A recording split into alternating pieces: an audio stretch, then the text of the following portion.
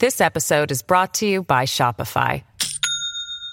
Do you have a point of sale system you can trust, or is it a real POS? You need Shopify for retail. From accepting payments to managing inventory, Shopify POS has everything you need to sell in person. Go to shopify.com/system, all lowercase, to take your retail business to the next level today. That's shopify.com/system. Hello, everybody. This is Marshall Poe. I'm the editor of the New Books Network. NBN listeners like to read books and buy them. So we thought we'd tell you that right now, our friends at Princeton University Press are having a remarkable site-wide sale. You can get 50% off books, including ebooks and audiobooks, with the code 50, F-I-F-T-Y, at checkout until May 31. You can save some real money on Princeton University Press books. I encourage you to go there and check it out.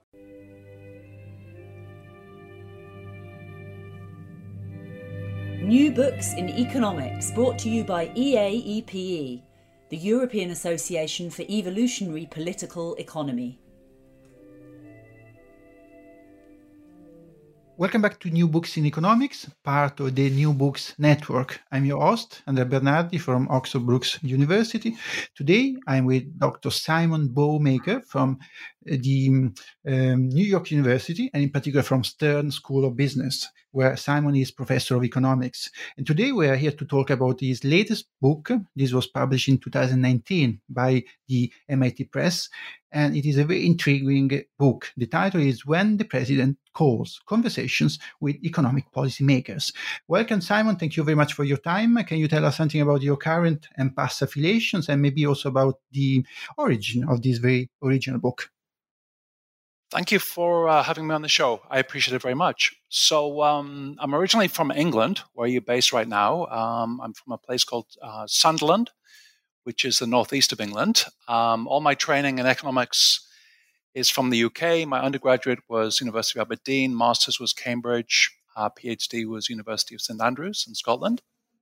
And I've been living in America for almost 15 years now. I've been teaching at the Stern School of Business for 13 of those years. And I began this book quite some time ago, actually. I think it was about 7 or 8 years ago.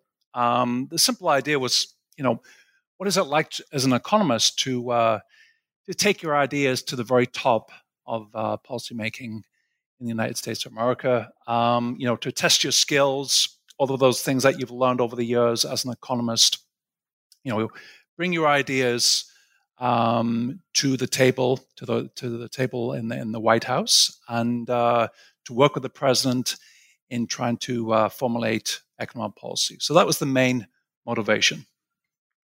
Let me say something about the book for those who will be listening. This is a quite large book, almost 700 pages. There are nine sections, one for each president, from Nixon to Trump. So we are talking about 1969 to 2019, 50 years history of the United States. And there are 35 chapters, one for each economic advisor of those 9 presidents. So maybe my first question will be, how did you manage to achieve such an impressive group of interviewees? Yeah, I have to say that was a labor of love. I mean, on the one hand, it was very, very hard work to get to quite a lot of these people because they're very, very busy. They're quite well known. I mean, some of them are, as you know, sort of household names. But I mean, the first thing I would always do was simply to cold call. I mean, I would send an email. I'd write a letter. I'd pick up the phone. I literally would call them and see whether they'd be interested.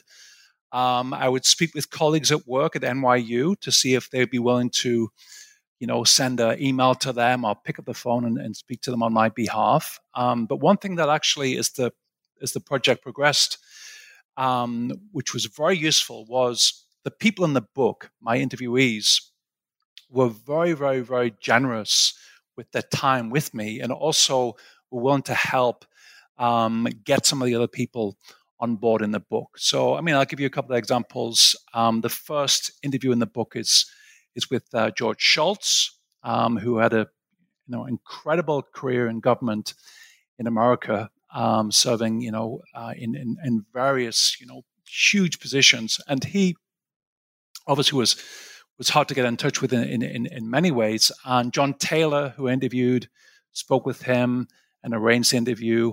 More recently, right at the end of the book, as you saw, I interviewed Kevin Hassett and Mick Mulvaney from the Trump administration. And, very candidly, Arthur Laffer, who I interviewed. Laffer, as you know, worked with Reagan, also worked with Nixon as well. Arthur Laffer was very generous, very kind, and was willing to write to Kevin Hassett and Mick Mulvaney to ask if they'd be willing to be on board of the project. Also, Larry Summers, that was hard work to get the interview. Jason Furman helped me with that. Nick Brady, Glenn Hubbard helped. Gene Sperling, Alan Kruger helped. So I'm really grateful to the interviewees, not just for giving their time to speak with me, but also helping get some of the other people on board. And you start each chapter with a short note on the education of your interviewees. And you can easily notice that most of them studied in a relatively small group of top institutions, which is good, of course. But are there also any implications of these? Yeah, so that's a really great question. I think that's a question which is being bandied around at the moment quite a lot in economics, because there's a view that economics these days is becoming quite an elitist discipline, that there's a so-called, the top 6 universities or economics departments in America are dominating across a number of dimensions. And you could say, hey, well, look, there's a tendency that, economics is becoming very insular. Now, if you translate that to policymaking, you would say, well, look, maybe the president is not really having the opportunity to hear from other good economists and to hear and receive other good views or good ideas.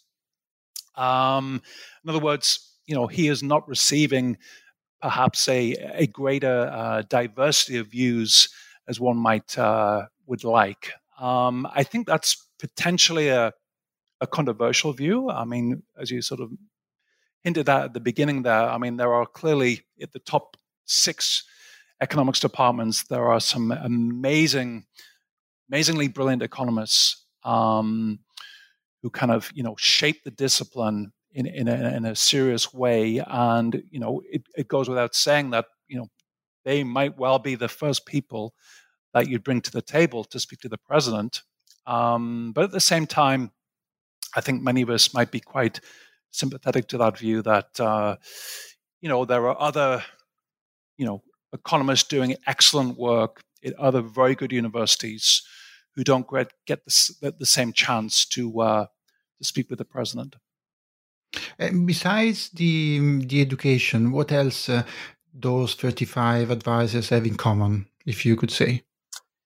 Yeah, so something a little bit more abstract, I would say, look, they simply had a great passion for serving the country and a great passion, at least the straight, pure economists I spoke with, the passion for the field, the passion for economics. I would say as well, something that they had in common was once they got to Washington, all of them experienced a very, very steep learning curve. What did I mean by that? I mean, sort of, they all had to grapple with the frustrations of dealing with the politics. The fact that, politics more often than not trumps economics in Washington. They also had to grapple with the idea that often they would be confronting issues which, were outside of their area of expertise. I spoke with Eddie Lazier, who's at Stanford University, who served Bush 43. He said, you can't just say to the president, I'm sorry, Mr. President, that's outside of my area of expertise. You can't say that. You have to find an answer. And that was a commonality. In academia, sometimes you have 18 months, 2 years to find an answer to a question on a research project. When you're serving the president, that president needs to know the answer right now. You can't wait a week or a month or 2 months and work on a project. It has to be at that moment in time. So there's a lot of pressure to get the right answer as quickly as possible, and that was a commonality. This episode is brought to you by Shopify. Do you have a point of sale system you can trust, or is it a real POS?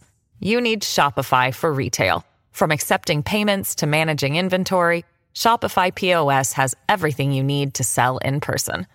Go to shopify.com/system, all lowercase, to take your retail business to the next level today. That's shopify.com/system.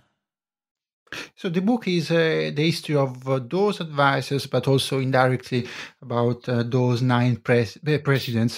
Who do you think was more docile or more refractory to the advices that they were receiving? Yeah. So I think there's a couple of answers to that. There's a more general answer, which is, at the end of the day, there are some presidents who are not quite interested in economic policy as they are in, for example, foreign policy. And there are 2 people who come to mind there. Number one is Richard Nixon. Richard Nixon was predominantly interested in foreign policy, and he was less interested in economic policy. And that came through very clearly in the book when I spoke with Paul Volcker, when I spoke with George Shultz, and also speaking with Art Laffer about that too. To a lesser extent, Bush 41 was also someone very interested in foreign policy, and to a lesser extent, less interested in economic policy. But if you had to, ask me, is there a particular president who didn't seem to listen as much as his advisor wanted, I would say Jimmy Carter.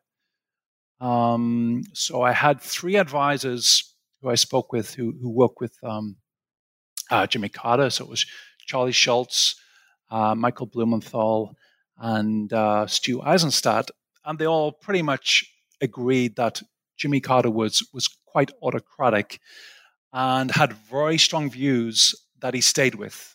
It was very, very difficult to kind of get Jimmy Carter to change his views no matter what they said. Some of them, they suggested it had something to do with his engineering background, that he had sort of an engineer's faith in statistics. He wanted everything to be comprehensive, whether it was comprehensive energy reform or whatever it would be. He didn't quite understand the trade-offs that were inherent in economic policymaking. Try as the advisors did, they never could quite convince him of that. So I think Carter is my answer to your question. And how did they happen to be called by those presidents? How does it work? Is it predominantly network, chance, or maybe the special motivation of your interviewees that wanted to serve as advisors? So there's probably maybe 1 or 2 got the call out of the blue. But I would say overall, most of those advisors had a good idea that at some stage they would get the call. And there's a bunch of reasons for that. Number one is, for example, you may have worked on the campaign of the president. If you work on the campaign, there's a relatively high probability that you will get that call to serve in the administration. I'll give you 2 examples. Austin Goolsbee, who worked with President Obama on his campaign, obviously was called to the White House. Glenn Hubbard, who worked with Bush 43 on his campaign as his main economic advisor, again he was called to the White House. Maybe you get to you're known to the president through your media work. I'll give you 2 examples: Murray Wiedenbaum and Marty Feldstein, who advised President Reagan as the chairs of the Council of Economic Advisors. They'd done a lot of media work, a lot of writings in the Wall Street Journal. They'd done radio work, that testified in Congress, etc., and that caught the attention of President Reagan, and he called them to the White House. And of course, some of them had simply worked in previous administrations, and they had a reputation for their good work. One person that comes to mind is someone who sadly passed away a few weeks ago. That's Paul O'Neill. Paul O'Neill was Secretary of the Treasury for Bush 43. He'd also worked for President Ford and had garnered a strong reputation at the OMB under Ford. So there's a bunch of different ways in which you get that call. And, so, as I say, sometimes it might be out of the blue, but more often than not, they have an idea that they will get a call because they're known to the people who work for the president. It makes sense. And now, in those 50 years that your book covers, can you tell us something about the way in which the relationship between the presidents and the advisors has changed or evolved in any specific direction? Because now we live in the so-called age of populism, where the relationship between the experts and the politicians is a difficult one, very tricky one. And this is true in economics, it's true in public health, it's true in many, many fields, for example, in dealing with climate change. So in this field, in economics, did you spot any evolution of this way of interacting between the advisors and the presidents?